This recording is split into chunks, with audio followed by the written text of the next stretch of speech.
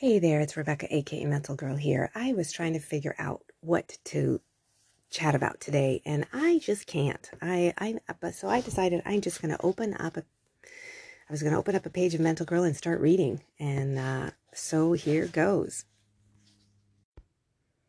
Chapter 9. Dear self, fuck it. You just be you. We can figure out the rest. Love me. You may have noticed I really enjoy cursing. I learned from my dad, who was a glorified profanity expert. As for me, I started very young, probably around the BAM. Now, don't judge. I realize I was young, but in my defense, it was the 70s, and we were watching movies like Bad News Bears. I got in trouble with friends' parents and sent home for cursing. My parents were scolded for having a kid with a potty mouth. Fuck 'em.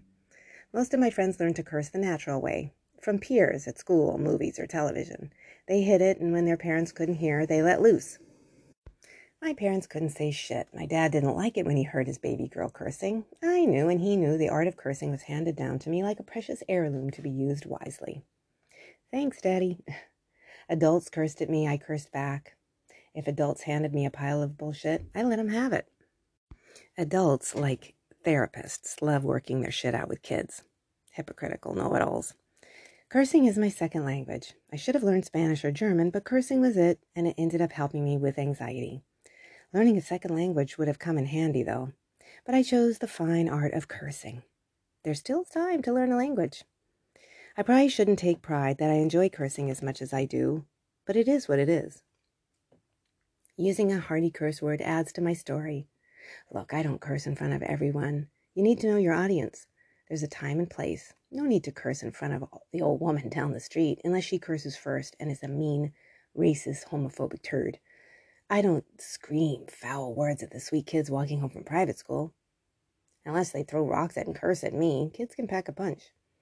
I feel cursing used in a certain format with a humorous, honest tone is harmless. I use curse words to release my anger or when I stub my toe and it hurts like a raptor just chewed it off. I gotta scream, motherfucker. When no one's around, it comes out for sure. If someone's around, it might be shit or damn.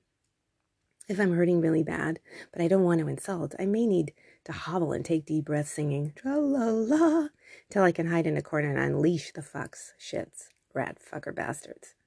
I do practice profanity impulse control. All right, that's a little bit. That was from chapter 9. I hope you enjoyed it. If you want more, grab my books. Go to mentalgirl.com and click my books, and I think you will find some laughter and some relatability. So that's going to be a quick one today. I just wanted to just do a little snippet from my book, Mental Girl, and just trying to go with the flow here. How are you doing out there? You going with the flow? Are you trying to stay in the moment? Are you practicing your self-care and all your exercise stuff?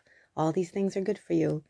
Because I know when I created Mental Girl, I had it. I had all the labels and the frustrations, and I beat myself up so much. So whenever I go through these cycles, which I do, of just getting overwhelmed with my thoughts and just the darkness kind of settles in, I try to remember how and why I created Mental Girl. So see for yourself, go grab a copy. It's an ebook and paperback. See, if you're going to listen to my podcast, no, everything is not going to be perfect.